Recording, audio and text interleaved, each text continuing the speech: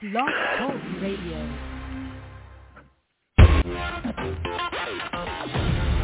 Wounded but not broken, with host Patrick Scroggin. As a U.S. Army attack helicopter pilot deployed in Iraq, Patrick faced a devastating crash, which resulted in him dying, losing a leg, and a slew of broken bones.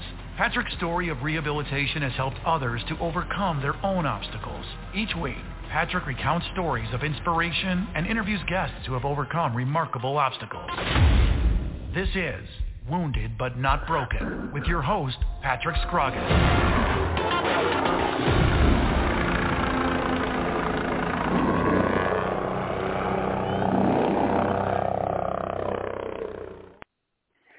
Hello, everybody. Welcome to another show with Wounded but Not Broken. I'm your host, Patrick Scroggin. I have a very, very touching story to share with everybody tonight.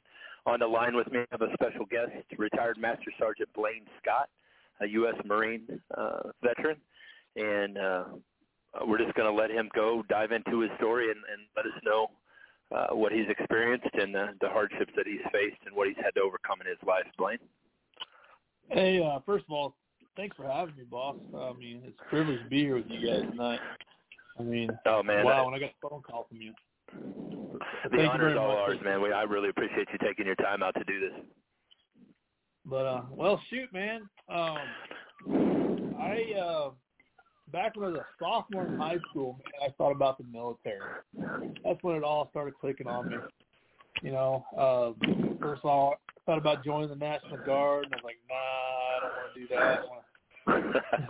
I want to do something a little more challenging. No, I'm joking. But I ended up joining the Marine Corps back in October of 1992. I joined up, and I grew up in a small town in Iowa, a population of maybe 350 people, really small. I graduated class of 6 people. Pretty wow, yeah, it's about like me. Yeah. But, you know, I wasn't ready for college, didn't have the money for college. My parents definitely couldn't afford me to go to college. And I thought, man, I need to do something. So I thought, well, let's join the military. Get the hell out of this small town and do something, you know. So yeah, man. October of 92, I went off to boot camp, spent 12 weeks there, graduated, and went to security. I actually joined the Marine Corps to be a security force Marine, and went to security force school. My first duty station was in San Diego, California. Podunk, Iowa. That was quite a change for me. You know, especially when my buddy started taking me to Tijuana and stuff. That was quite mind-blowing. Wow. You know, so spent 2 years there in San Diego, and kind of growing up quite a bit, seeing the world, seeing what things were all about. And in '95, I went to my first infantry unit. That was in 2nd Battalion, 5th Marines there in Camp Pendleton. Went there as a Lieutenant Corporal E3. And again, you know, started growing up again, you know, even more, getting more knowledgeable about what the Marine Corps is all about, stuff like that. Then in 95 or 96, oh man, that's years ago, I went on my first deployment over to Okinawa for 7 months. You know, got to see a little bit of the world there. I think we went to a few different countries there, trained with a few different countries. I think that's when I went to Thailand, but quite an experience. Came back from there. Actually, right before I went, I got married, and when I was overseas, my first kid was born. My first daughter, Adriana, and when I got home, she was already 6 weeks old. So you know, I went from not being a dad to a dad overnight. I mean, it was, you know, to a little baby. It was quite experience. Right, and that's a very difficult thing when you're gone. You know you're going to have a baby born. You're not going to be home for a while. You know, that's a tough life to live. Yeah, it was something else, But again, you grow up and take, because you have no choice. You got to do what you got to do. And then I'm sorry, my daughter was born in '98. I'm sorry, that was my second deployment over there. She was born. I'm sorry, I got that mixed up. But then in '98, I deployed again. My daughter was born the second deployment. That's what it was. I apologize. Everything kind of runs together after so many years. Yeah. Well, I mean, it was a long time ago. You've been through a lot of stuff, but I have to ask one question real quick. What persuaded you to join the Marines? Oh, my dad was a Marine.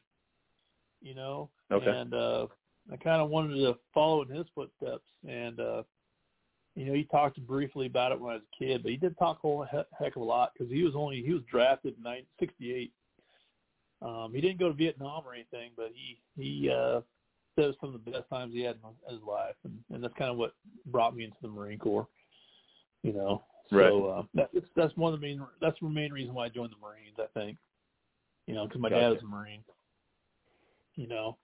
My grandfather was Army Air Corps. That's what he was during World War II. He was lady, and he would tell me stories about when he was in there, World War II and stuff. Pretty neat listening to those stories. Yeah. Yeah. Yeah. They had it tough back then. Yeah. But sorry to interrupt. I came back. Oh, go ahead. I'm sorry. No, I said sorry to interrupt you. You're on your second deployment. Yeah, I was on my second deployment, '98. Came back there. I got to actually train with the Australian Marines, which was kind of neat. Learn about their culture and their way of life and everything. Spent some time in Australia and stuff. It was nice. But I actually got promoted to sergeant in my second deployment over there in Okinawa. But came back from Okinawa with my new daughter, and unfortunately, my marriage didn't last very long. Around '99, me and my wife ex-wife, ended up divorcing. But I still stayed in California and still spent time with my daughter. And then around right after we divorced, around '99, end of '99 is when I met my current wife, Lily, and we started dating and all that crazy stuff. And as soon as I met her, I went on my third deployment to Okinawa, and did my time over there, and hit a few countries over there. Had a great time. Came back in 2000, and I ended up going to I was back for a couple months, and I ended up going to Marine Corps Mountain Warfare Training Center in Bridgeport, California, and still dated my wife there. That first year, I didn't see much of her because all it was schooling, learning all about the mountains and how to operate in mountains, how to work in the mountains, how to anything that had to do with mountains. It was pretty intense training. Not physically, but mentally. Right. Some of the hardest stuff I ever did. It was a lot of fun, and some of the best times I had in my life. And end up becoming an instructor up there, teaching all that stuff. And then in 2001, I ended up getting married to Lily, and end up moving her up there to Bridgeport with me. It was her first duty station as a Marine wife, and a lot of nights up on the mountain, and a lot of nights with her sitting in base housing alone, which was unfortunate. It was kind of rough that first year we were married, but we did what we had to do, and made us stronger. And then, right. Yeah, I mean, for sure. That's such a point to drive home is that, how difficult it is on family life, being in the military and being in a unit with the op tempo that you have and the deployable status, and, you're constantly in and out. That takes tolls on a family. Yeah, I tell you what, if a wife and husband can withstand all that stuff, they can withstand anything pretty much. Trust me, I'm firsthand of that, Absolutely. Then 9/11 hit, and in 2001, and again, I mean, I was hitting the ground pretty hard running. We were training a lot of Marines, getting them ready to go to Afghanistan, training a lot of Special Forces units from guys from Army Special Forces to Navy SEALs, training them how operate the mountains and what to do in the mountains. I even taught mule packing to a lot of these guys. I even went to that school, and I taught that for a long time. That was interesting. Yeah, for sure. And but that was in 2001, and then the next 2 years, like I said, we were pretty busy. 2002, 2003, our first child was born, Isabella, and luckily I had a great mom at home, take care of her. I didn't have to worry about her a bit, and I was a poor sergeant. I was only getting paid like $700 a month. I mean, because I had to pay child support. That stuff kicked me in the butt pretty good. Right. And I don't think a lot of people really understand how little money you make in the military. I mean, it's a very difficult life, and you do it because you love it and you love this country. And, it's just such a sacred thing to you and I, but most people don't really understand what comes with it, You don't do it for the money, let's put it that way. That's for sure. So, I mean, we were on WIC 2 or 3 years that she was here with us. We were on WIC. My wife would go to school, we'd get the WIC stuff from the state, and my wife would go to the grocery store and get, butter, milk, cheese, just the basic stuff that WIC can get. Diapers, formula, and that really helped us out, believe it or not. Thank God, we had that to fall on, because I don't know how sometimes we would have made it without the WIC. But yeah, made it happen, But my ex-wife was in the Air Force Reserves, and she got called up when the whole 9/11 thing. So my daughter came to live with us, and that was a challenging moment at the time too, because my wife, she didn't know how to take care of a little toddler like that, and a baby. But like I said, we overcame it, and thank God I had the wife and support that I had from her. Right, and I'm sure that she had support from the community, because usually the wives band together pretty well, and they become their own special unit and look after each other. And yes, of course. It's a sergeant major wife would come down and check on my wife. The master sergeant there would come out and check on my wife. The master sergeant's kids would come down and check on my wife. I remember one night my dog got out, and the gate guard showed up in my house. Hey Lily, here's your dog. It was pretty funny. We're a small community up there, and everybody knew everybody, and it was pretty good up there at the we call it MWTC, Mountain Warfare Training Center. But I had a great time, and then they were asking for volunteers to go to Afghanistan for a year, for 7 months. And I raised my hand and said, let's go. I'm ready to go. And I was all ready to go, and I injured myself about 2 weeks before I was supposed to go. I guess the good Lord was looking out for me or something. But canceled my trip to Afghanistan for 7 months, and another buddy of mine went.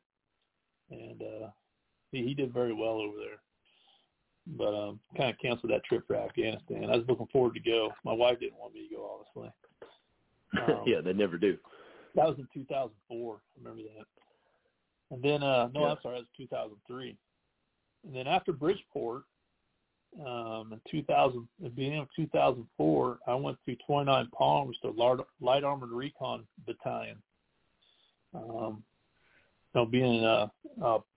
picked up staff sergeant. So I was a platoon sergeant down at the LAV platoon down in 29 Palms with 3rd LAR, Delta Company. Again, I knew nothing about LAR. I knew nothing about LAVs. And they sent me to LAV Leader School. I learned the basics there, came back, and luckily I had great NCOs. I had a great lieutenant, and they all say, hey, this is how we do things here. And a good leader is going to listen to everybody in this platoon. I feel that's what I did. I listened to my young Marines. I listened to my lieutenant, my gunny. Everybody to take advice from them. So I think I had by the time we deployed in end of 2004 to Iraq.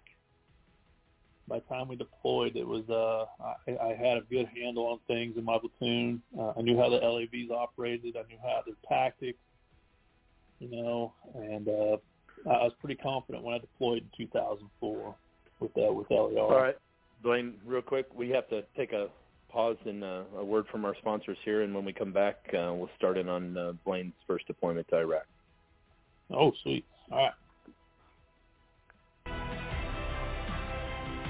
Put your weapon next to mine. Put your weapon next to mine. You're listening to Wounded But Not Broken with host Patrick Scroggin. We will be right back after a word from our sponsors. Hey, right on down the line. Come on over. Come on over. What's not over? What's not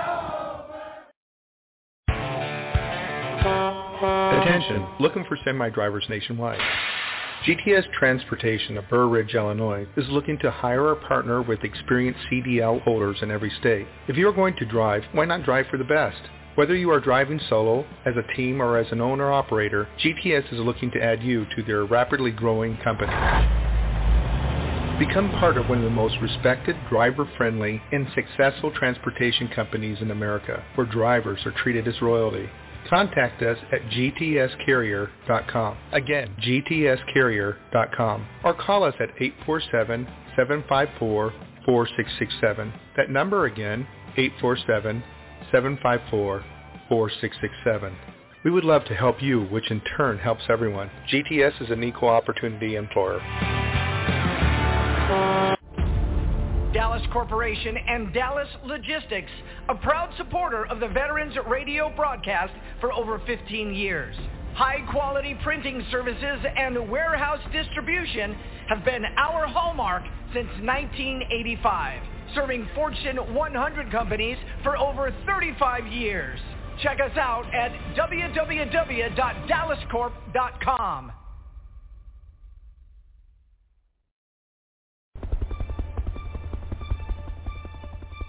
VBN, Veterans Broadcast Network, brings you Unbroken, hosted by Patrick Scroggin. It lies within you to conquer your greatest challenges. Patrick tackles the stories of how others faced unthinkable odds, and then at a pivotal moment, a change occurred within them that gave them the strength, attitude, and direction to excel beyond the greatest expectations.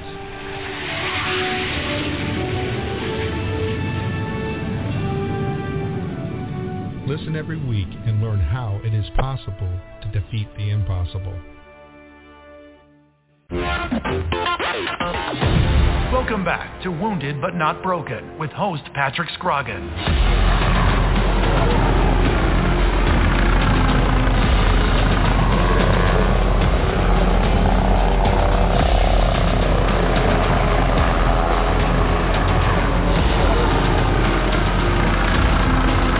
Hello, everybody. Welcome back to Wounded But Not Broken. We're here with retired Master Sergeant Blaine Scott. He was just getting ready to start in on his first deployment to Iraq. Go ahead, Blaine. All right. Again, hey, thanks for having me again, boss. This is a great honor. No, all right, man, it's our pleasure. Yeah, end of 2004 was my first deployment to Iraq. I was excited to go. I was excited to be there. Man, that first... Probably that we drove our vehicles from Kuwait all the way to Al-Qaim, up there by the Syrian border. It took us 2 days to do it. Gosh. Yeah. How long was that drive? 2 days drive up there. We drove all the way to Ramadi. I think that first day, and then Ramadi up to Al-Qaim that second day. I remember getting there. Yeah. But we went up there, started doing our relief with I think it was First LAR. What's that? I don't remember. One of the other LAR's companies the Marine Corps has. And that first day out, it was an eye opener. We're traveling along, and the vehicle in front of me got hit by an IED. Luckily, no casualties. And then we were looking up the AO. We were looking at it, see what we got to do, see what we had. And then later on that day, a second vehicle got hit with a mine and injured some Marines in there, but pretty mild casualties. And we got shot at a couple of times. Like, wow, this is going to be a long deployment. Yeah. How long were you all slated to be there? We were there supposed to be there 7 months. 7 months we were going to be there, you know. But, you know, after that first week, things weren't really that bad, you know. We would do route security. We'd be out looking for IEDs. We'd find them. We would, what else we do? We did a few raids on a few houses. We do overwatch on bridges. We do overwatch over different other things. We'd be overwatch for, you know, special forces unit comes in and do stuff. We'd be overwatch for those guys. Yeah, like the outer blanket as they're in operation. Yeah, right? the outer cordon for those guys, you know. Yeah. Which wasn't too bad. And then I remember the first time we got rocketed. We were sitting on a bridge and we got rocketed. Luckily, no casualties, no damage, no big deal. And then that was up in Al-Qaim. And then we got moved. We would go from Al-Qaim. We got Haditha Dam.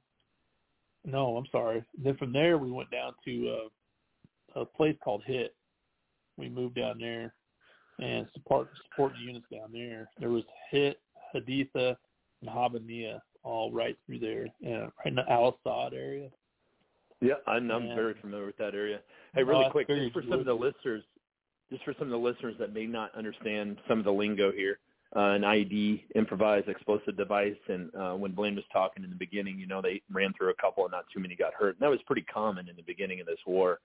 They weren't very sophisticated at laying them. And obviously, just like anything else, if practice makes perfect. And they got really good, and they became really devastating over a period of time. Yeah, they were really good at them. Yeah, exactly. I mean, we found a lot of them. But, yeah, and they were so good at hiding them too. Yeah.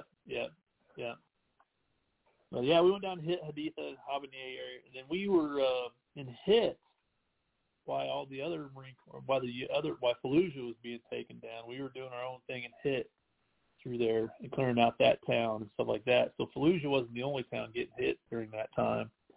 You know, we were also just got all the publicity. Yeah, we were doing other operations throughout the AO, the area operation. So we were in charge of doing a hit, trying to get people who were getting the squirters, what we call them, people coming out of town trying to run away. We were dealing with those guys and stuff. Yeah. Yeah, it wasn't too bad. It wasn't too bad.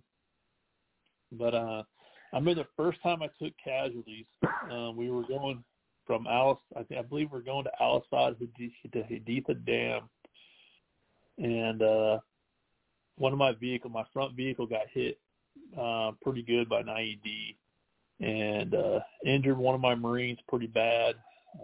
Surprised it didn't kill him, but believe it or not, it didn't. And I had that vehicle pretty good. That's the first casualty I ever had. Was that guy? How bad was he hurt? Oh man, he had a major TBI. It split his head open pretty good. Knocked him out. I thought he was dead when I first saw him, but he came through, and Doc was corpsmen are amazing people. Much respect for my corpsmen. Patched him up, and then we medevaced him onto Haditha Dam. The next day they came through, and the Marines bulldozed that whole area, cleared it all out, and never saw an IED there again. You ask all the locals around that area, who did they see, and no one ever gave me any information. They were too scared, or either too scared, or they're in with the whole process. You just never know. Yeah, that's the thing. You're fighting kind of a maskless enemy, at that point, because everybody had kind of blended in with everybody, and you really didn't know. You don't know who your enemy or your friend is. Exactly. You just don't know. And that was my first casualty. My second casualty of that first deployment, we were my lieutenant and another vehicle went on up the road a little ways. Me and another vehicle, we stayed in a overwatch position. And all of a sudden, I heard the loudest explosion I've ever heard, and it was about a couple clicks away. And we jumped in our vehicles, and we headed up there. And that lead vehicle, they were coming back to us, and that lead vehicle got hit with a big VBID, a vehicle-borne IED. And it went off right next to the vehicle. and we'd have our packs on the vehicles. We'd have other stuff on the vehicle. It took everything off that vehicle. And my vehicle commander in that vehicle, he got a pretty good TBI from it, you know. And, yeah. It took him out rest of deployment, and we were only 3 months into deployment. Great sergeant. His name was Sergeant Castaneda. I remember his name. Good guy. I learned a lot from that guy. Holy cow, he was a stud. And it was hard losing him, but you know, I was like, no, you're done, buddy. You're gonna stay back in the rear and be Gunny's little errand boy now. Right. He didn't like, you know, and that's the thing too. You know, even when guys get hurt, they don't want to go home. I mean, you want to stay with your brothers and you want to continue it out. And you know, at what point, what deployment was it when you got hurt? At what point was it when you got hurt? That was my second deployment over there when I got hurt. But the rest of the first deployment, it went pretty smooth. We did, like I did, route security, find IEDs. We found anything from VBIDs to IEDs in the open to IEDs in trash. We found them in dead animals. They just lay them in the middle of the road. It was unbelievable. Culverts. We'd find them in culverts. Yeah, I know. They try to get super creative. Something else. I mean, they were pretty good at it, but we were almost just as good at finding them, because very seldom would we get hit by IEDs that first deployment. And also over there, you know, I spent Christmas and Thanksgiving over there that first deployment. And believe it or not, one of the best Thanksgivings I ever had was that first deployment over there in Iraq. No kidding. It was my Marine Corps brothers, and we all had something to celebrate. And it was out on this fob called Fob Wolf, and a cook he called his cook Rico's Cantina, his cafeteria or whatever you call it, little hut. That's what it was.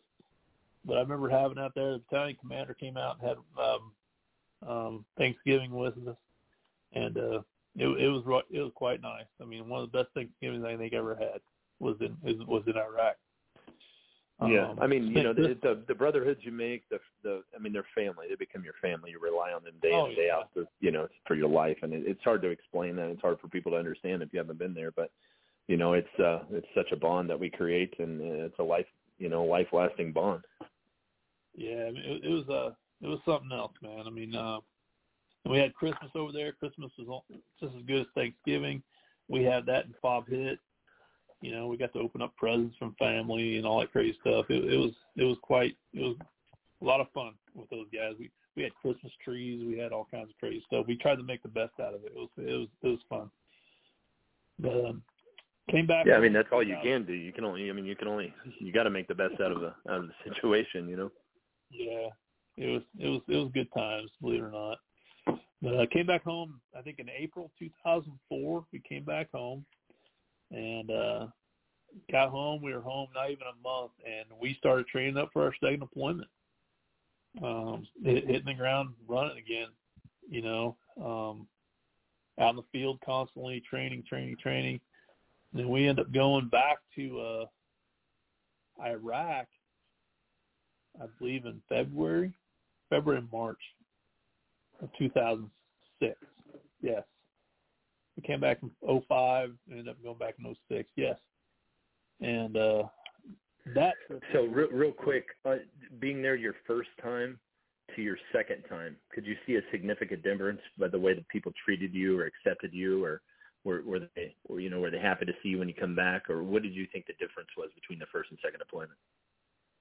I don't think there was much difference in the people, but the 2006 one was definitely rougher.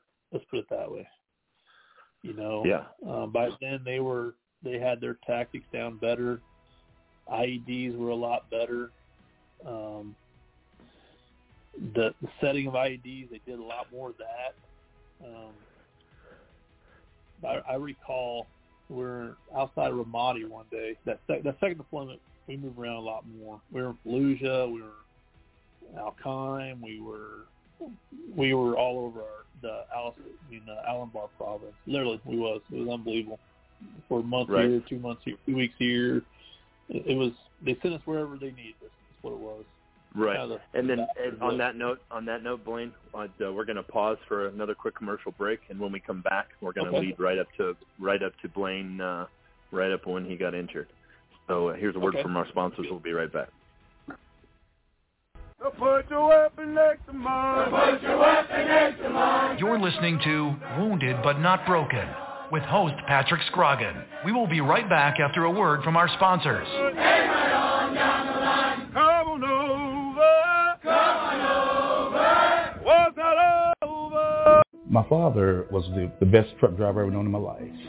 Like a family tradition. I'm a truck driver myself. I drove around the state with my cat. To be the truck driver, you not just only see where you go, you see the world in the larger perspective. This is a really good time to be in the trucking industry. The dispatchers get good loads for them. The equipment is very new, and then it's very reliable. At GTS Transportation, we make dreams come true by employing truck drivers, dispatchers, mechanics, and many other occupations.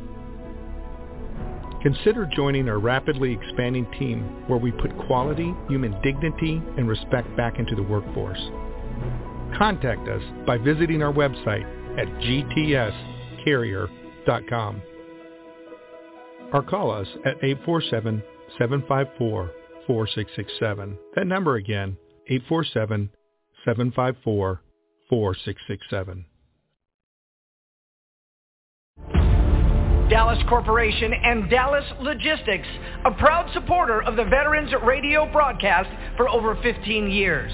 High-quality printing services and warehouse distribution have been our hallmark since 1985, serving Fortune 100 companies for over 35 years. Check us out at www.dallascorp.com. VBN, Veterans Broadcast Network, brings you Unbroken, hosted by Patrick Scroggin. It lies within you to conquer your greatest challenges. Patrick tackles the stories of how others faced unthinkable odds, and then at a pivotal moment, a change occurred within them that gave them the strength, attitude, and direction to excel beyond the greatest expectations.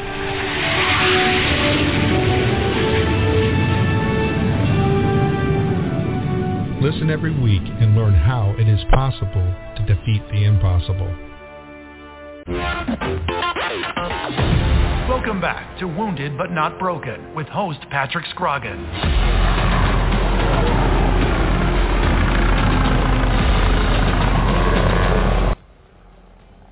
Hello, everybody. Welcome back to Wounded but Not Broken. We're here with retired Master Sergeant Blaine Scott, United States Marine Corps veteran.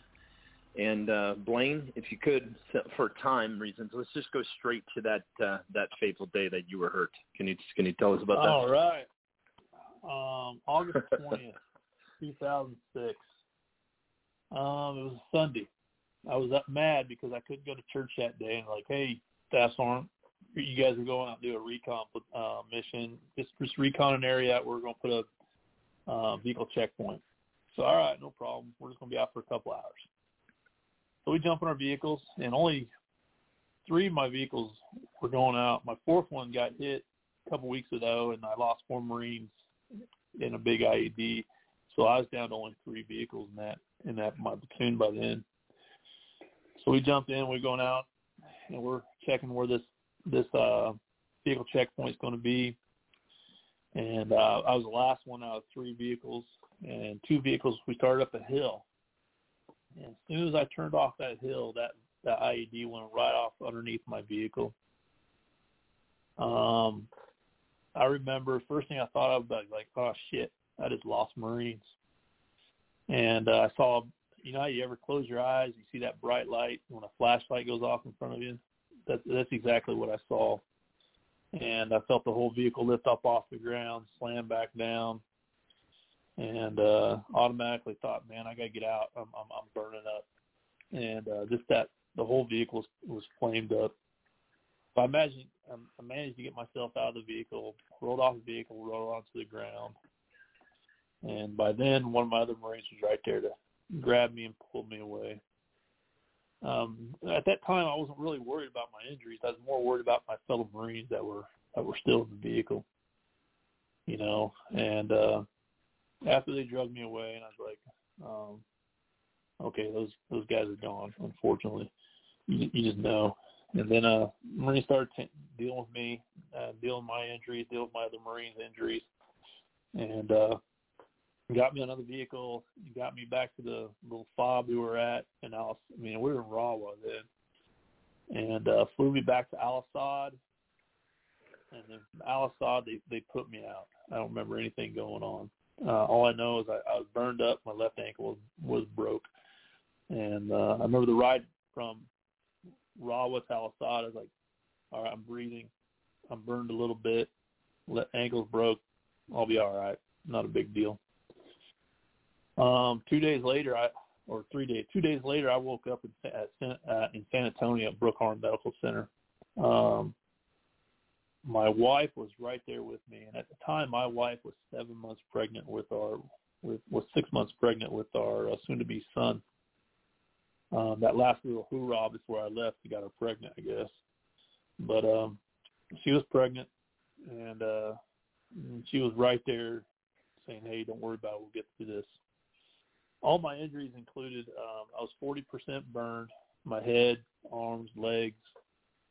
I had a compound fracture in my left foot. I had broken ribs, collapsed lung, lacerated liver. That's about all I can think of right now. That's so when you talk about your burns, Blaine, how what when you say your face was burned, like what degree? Oh, my face was 3rd-degree burns. I didn't have much of a nose left. One ear was pretty bad. If you look at it now, it's a lot smaller than my other one.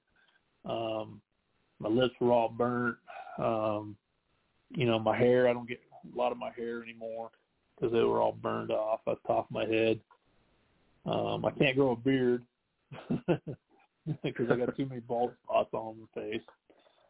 But after all my rehab at SAMC, after about a year and a half, something like that, of them putting my ankle back together, my burns healing up as much as they could at the time. I haven't done anything with my face, I just kind of left it the way it was because I was through with surgeries, I was through with rehab. All I want to do is get back with Marines, get back to the Marine Corps. I had the option of getting out medically, but I wasn't ready to. I couldn't. I love the Corps too much, and I couldn't do it. So in March of 2008, I left SAMC. I had enough of it, and I reported to 1st Marine Division schools. I was the chief instructor of the Urban Leaders course there. Just making sure the course ran good and stuff like that. I went to UCLA to an organization called, I got a brain fart. I'm sorry. It's a nonprofit. And they took me and they did pretty much rebuilt my face back. They fixed my lips. They fixed my eyes, gave me a new nose. I think in total I had over 15 surgeries on my face up there in UCLA. They fixed my ankle. I was having a lot of problems with that. They did that, which I was grateful for because it hurt so bad. I just wanted to cut it off at one time. And from 2008, 2010, that's all I did was surgeries back and forth from UCLA, plus running my school, my course, and then doing all that stuff. Then after all that, I stayed in the Marine Corps, got promoted to gunnery sergeant. In 2010, I deployed to Afghanistan for 7 months. Granted, it wasn't the stuff I was used to doing. All they did was put me in I was at Camp Leatherneck with the Camp Commandant's office over there, making sure the operations of the base went well. Right, but I think this is a very, very important point. Here you are, 2006, you get hurt, you almost die, you get burnt, your injuries are crazy. You spend the next few years trying to get back, and that's all you want to do is you want to go back and do your job. And I think that's a very hard thing for people to understand of, when we're asked to do a job for the country, we want to do it. We're not. We want to go out on our own terms, not because of some unfortunate instance. And you're a prime example of that, and I salute you for that. I had problems in the beginning, like, wow, I got beat. They beat me. No way am I going to let this get me down. No way am I going to let them beat me. Right. Yeah, you knocked me down a little bit, but you know what? I'm coming back, and I'm coming back just as strong as I was, at least as close to it as I could, and right. I wasn't going to let them keep me down. No way. I want to be a role model to those other Marines out there going through the same thing I was going through. Hey, that's exactly right, sir, and that is why we are the best country in the world, because we have people like you. Well, I just do what I got to do, just for my family. I want to be that role model for my son. And to this day, I think I am. To him, he's 14 years old now, and he's a little beast. Future Marine. Yeah, he plays football and everything. He got hurt the other day, and didn't count him out. He did pretty good. But yeah, I mean the kids that grow up in that military mindset, that military structure, just you can tell it's a different way of growing up. Yeah, it is. It is. But I did my deployment to Afghanistan, did as best I could, and it's funny because I'd be in a truck heading out of the wire, and there my master guns like, Scott, what the hell are you doing? Get the hell out. They would not let me off that base even if I tried. I almost made it a few times. But I came back in, when did I come back? May or June, somewhere in the summertime. I came back from Afghanistan, did a couple schools while I was back, and as a gunnery sergeant. And I called my monitor up, and I said, hey, Master Guns, I've been here 3 years. This was 2011. I need to go somewhere else. What do you got for me? And he goes, you got 3 choices: Bethesda, San Antonio, Hawaii. Pick one. I was like, no, no. I don't know what I'll be doing, but no. He's like, nope, pick one. Which one? And I was like, well, I'll just go to Texas. I was down in Texas. I know about Texas. Well, I ended up coming out here and running the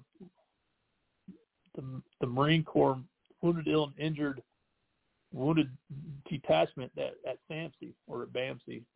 I was senior advisor, so I just pretty much came back home, left as a patient, come back running the place. And when I first got there, I was like, man, I had over 72 Marines, and I had a staff of 26, pretty much doubled when I left in 2010 or 2008. And again, you try to be that role model to those guys coming back from Afghanistan, with missing limbs, burnt, shot. You try to be there for their families. My wife was a great role model there. She was there for the wives where they have any questions, the moms if they had any questions. I sat down with those Marines. They'd be in their hospital bed, and I was like, "Hey, this is how it's going to work, man." Right. Yeah, and I'm sure that having your wife and everything that your wife had been through, and you all had been through together, I'm sure having her there to be able to talk to the other wives, I'm sure that's huge. That's tremendous. That was huge, and having those families, as soon as they get to they call it SAMC now, San Antonio Military Medical Center. Those families, as soon as they get there and say, hey, this is what you're going to expect for the next 2 to 3 years, the rest of your life. And that was you try not to have many surprises. You know what I'm saying? You try to lay it all out. Yeah, I mean, it's your new normal. I mean, it's your new normal, and you got to face it, and you got to overcome it. Yeah, it was hard for some of them to understand that, but it didn't take them long to realize what was going on. And I feel like I was a good role model for those kids. I was down there from 2011 until I retired in 2015, and it was quite a rewarding but very, very hard job at the same time. Some of the hardest things I ever did, I think, when I was down there with those guys. I bet. And with that being said, I know you got more to your story. We're going to take another quick break here, and you all don't want to miss this last part of Master Sergeant Blaine Stott's story. We'll be right back with a quick word from our sponsors. So put your weapon next to mine. Put your weapon next to mine. You're listening to Wounded But Not Broken with host Patrick Scroggin. We will be right back after a word from our sponsors. Hey, right on down the line. Come on over. Come on over. What's not over? Attention, looking for semi-drivers nationwide. GTS Transportation of Burr Ridge, Illinois is looking to hire or partner with experienced CDL holders in every state. If you are going to drive, why not drive for the best? Whether you are driving solo, as a team, or as an owner-operator, GTS is looking to add you to their rapidly growing company. Become part of one of the most respected, driver-friendly, and successful transportation companies in America, where drivers are treated as royalty.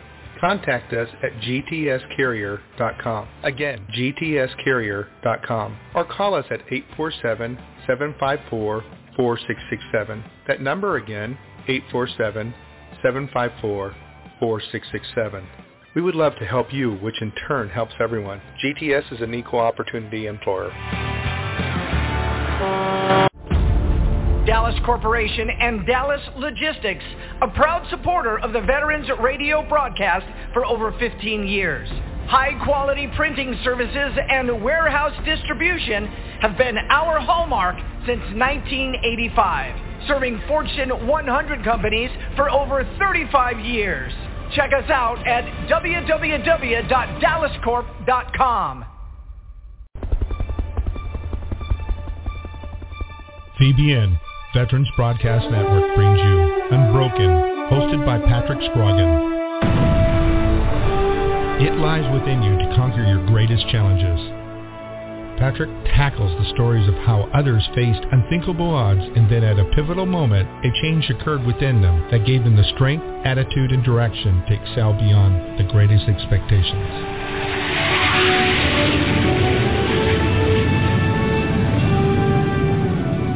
Listen every week and learn how it is possible to defeat the impossible. Welcome back to Wounded But Not Broken with host Patrick Scroggin.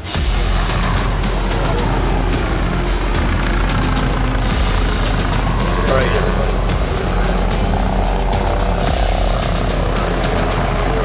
Wrapping up.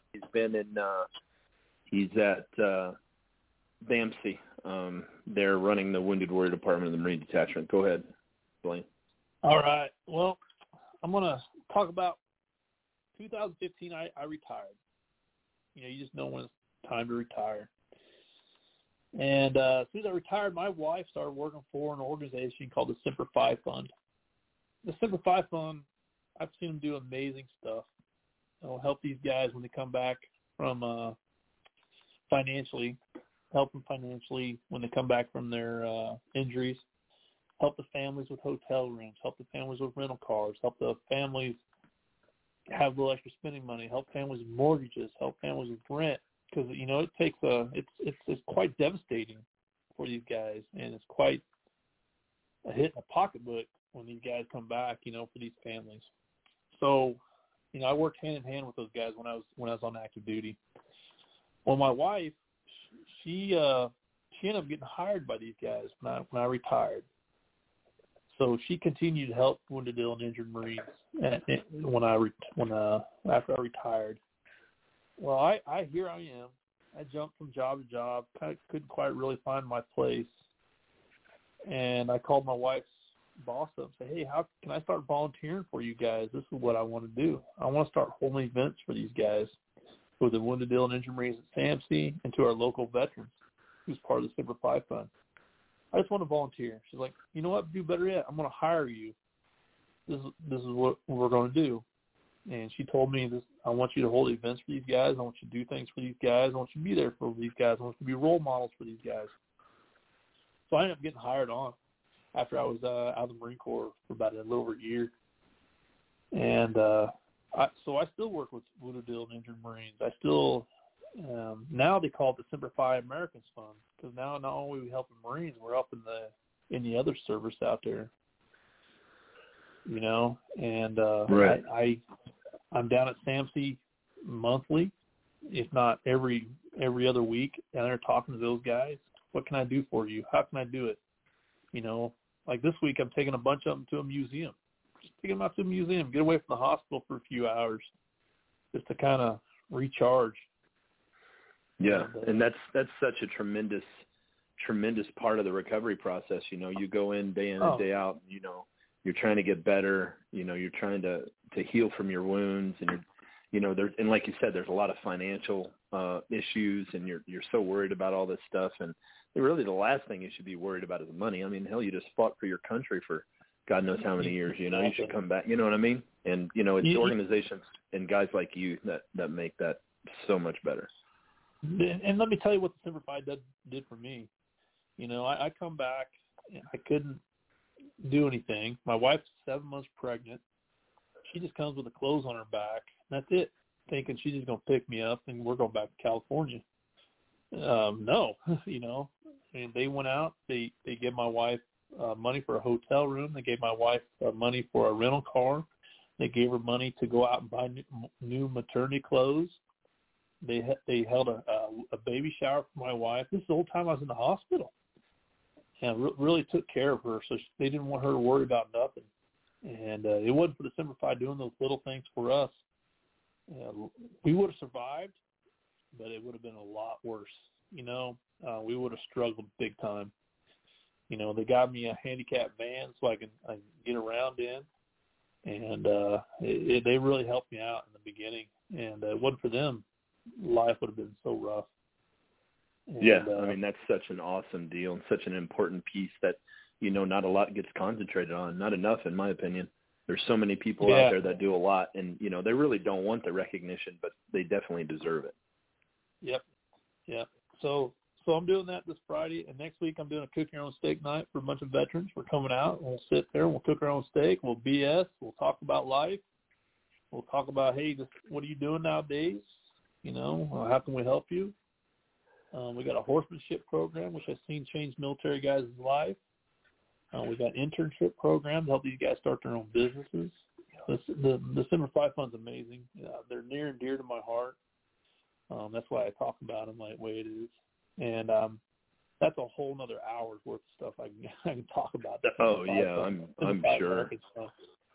You know, I'm sure. Now, Blaine, I know that everything that you've been through, I know there's another piece to your story. You can choose to tell it or not to tell it. I know it's very emotional. Yeah, I'm sure it's very emotional for you. But maybe, you know, if you want to throw out some awareness for that. Well, this part here is harder to talk about than my injuries any day of the week.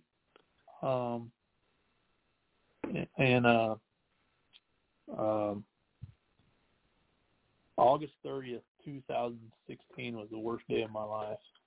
We lost our little girl through suicide. You know, I will take getting blowed up over 1 million times. I would go through the same pain, even worse pain than I could, just to get my little girl back. 12 years old, and she took her life because of being bullied at school, being bullied on social media. And you don't realize how bad it really hurts, you know, how bad your kid is going. I didn't realize how bad my kid was, how my daughter Isabella was. I didn't know how bad she had it. You know, I don't know, she just didn't talk to me about it. I don't know. You know, I tried to get it out of her. Hey, what's going on? How's life? She seemed to kind of bottle it up inside. And one day she couldn't take it, and I wasn't home. My wife wasn't home, and she took her own life. And so me and my wife, we got a little nonprofit called the Isabella Foundation, and all it does is bring awareness to bullying in our schools and in our community. And we get a lot of phone calls from people. My kid's being bullied. My kid tried to take his life, and my kid did take his life because of bullying. What can we do? And we advise them. That's all we do. We advise them. We get out in the community and we talk to people, we tell them, this is what you need to do, this is how you do it, because we don't want that. I don't wish this upon my worst enemy. And I mean, even the person that blew me up, I don't wish this upon them, to be honest with you, because it's the worst thing that could ever happen to anybody. Yeah, man, I don't even know how to relate. I don't know, what feelings I would have. I mean, my heart goes out to you and your wife, and I know that has to be such a terrible deal. But I mean, you hit the nail on the head. I think social media is like a damn virus for these kids, and it's a shame that it's gotten so powerful and so influential in everybody's lives, especially young kids, and it has such an impact. And I think that story, and I'm sure there's thousands and more that need to be told. I mean, the power that social media has over people is just insane to me. It's crazy, and everything that you went through and your family went through, and then you had to deal with that. I don't know, man. That's such it's just difficult. And I think, for anybody listening, I don't know how you don't have tears in your eyes right now, but, I hope that we can do something here, and grab some people to help out with the Isabella Fund. That'd be awesome. Isabella Foundation is what it's called. Me and my wife has. We're a really pretty small town foundation. But who cares how I feel? The person I worry about is my wife. She's the one that found my daughter, and she suffers day in and day out because of it to this day. It's hard for her, and all I can do is be there for her and hold her when she cries, and just let her express herself. She, believe it or not, she had to, got major PTSD from that, and how could you not? Yeah, but she's came a long ways, man. Now she can talk about it with people. She can express her feelings to other people now. I mean, there for a while she just shut off to the world, man. It took everything I had to kick her in the butt to get out and talk about this. She's the one that came up with this foundation, this nonprofit. She's the one that pretty much oversees it, the do's and don'ts and the cans and can'ts, and she's the one that talks more about it than I do. She's a hell of a strong woman. She's been through a lot, and anybody that has a wife like mine, even just half of mine, would be a lucky person. After dealing with my situation and being pregnant and taking care of me, taking care of my son, and taking, losing my daughter, and she's still there for me, and just as much as I'm there for her. Well, and that's the thing. It just sounds like y'all are such a great team. I mean, she's a Marine, right? And so, she lives that with you. She's indoctrinated, so. Oh, yeah. That's such an awesome thing to hear, that y'all are such a team like that, and y'all have overcame some tremendous odds, and man, I salute you for that. And people like you are what makes the world a better place, man. I truly do believe that. Well, don't get me wrong. We've almost slipped a few times, but we sit down, we talk about it. Get the help that we need, and it just made us stronger, And I couldn't ask for a better wife than what I have today. She's a great woman. Yeah. Man, that's awesome, dude. I can't thank you enough for sharing your story. It's such a touching one. I know there's so many more details in there that you can tell, and we'll have you on in a future show to tell them. And I got two questions for you. One, would you do anything different? And number two, what if you could change something, what would you change? Oh, man. I wish I was 15 years younger. I'd do it all over again. Shit, yeah. I wouldn't change a thing,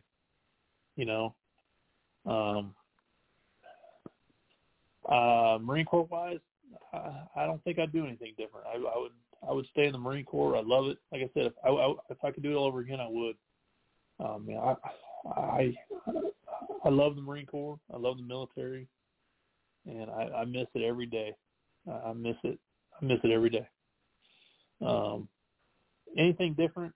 I think about my daughter, how I would treat her different, how I could have changed things there. Probably do a little different, when it comes to my kid, but Marine Corps wise, I probably wouldn't do anything different than what I did. Yeah, fair enough, man. I completely agree, and I can't imagine what that was like. And I know, that saying goes, everything happens for a reason, but in them reasons that shit is happening, you just the human brain can't comprehend it. And it's such an amazing thing that you and your wife have been through and what you've overcame and what you're doing now. And so quickly, could you just state the organization again and how to get in touch and how to donate? All right. The organization we work for is Simplify Americans Fund. Just Google Simplify Americans Fund. You'll find it out like that.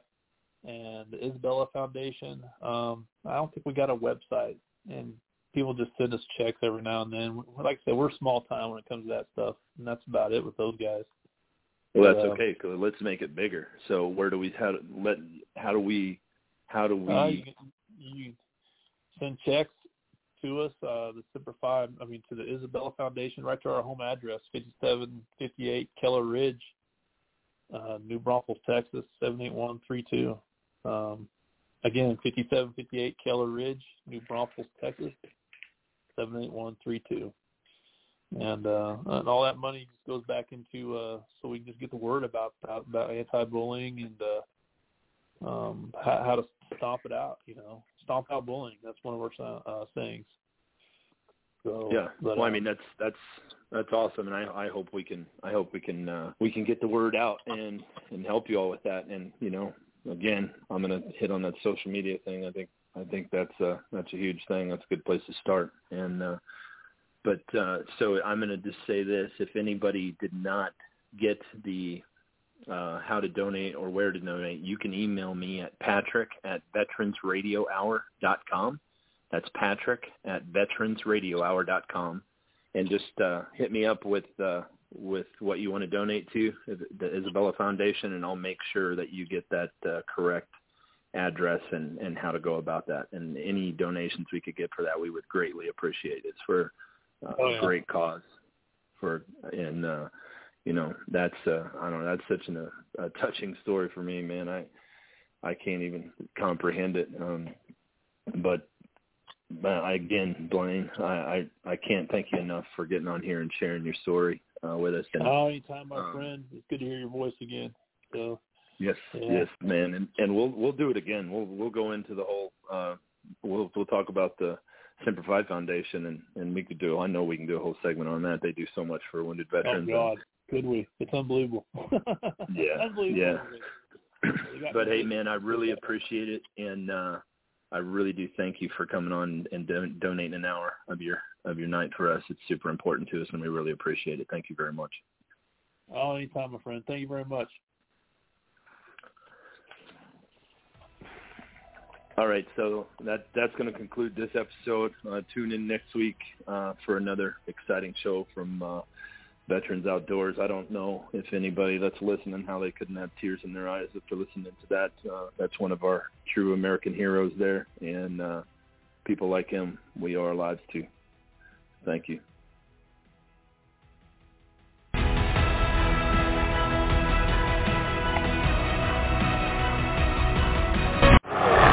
You're listening to Wounded But Not Broken with host Patrick Scroggin.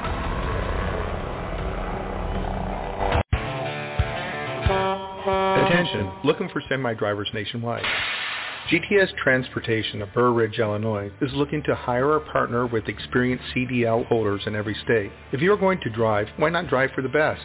Whether you are driving solo, as a team, or as an owner-operator, GTS is looking to add you to their rapidly growing company. Become part of one of the most respected, driver-friendly, and successful transportation companies in America, where drivers are treated as royalty. Contact us at gtscarrier.com. Again, gtscarrier.com. Or call us at 847-754-4667. That number again, 847-754-4667. We would love to help you, which in turn helps everyone. GTS is an equal opportunity employer.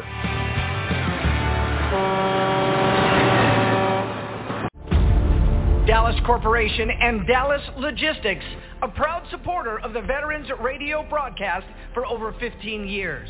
High-quality printing services and warehouse distribution have been our hallmark since 1985, serving Fortune 100 companies for over 35 years. Check us out at www.dallascorp.com.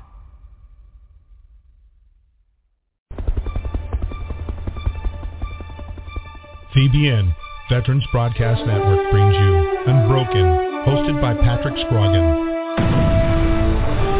It lies within you to conquer your greatest challenges. Patrick tackles the stories of how others faced unthinkable odds, and then at a pivotal moment, a change occurred within them that gave them the strength, attitude, and direction to excel beyond the greatest expectations.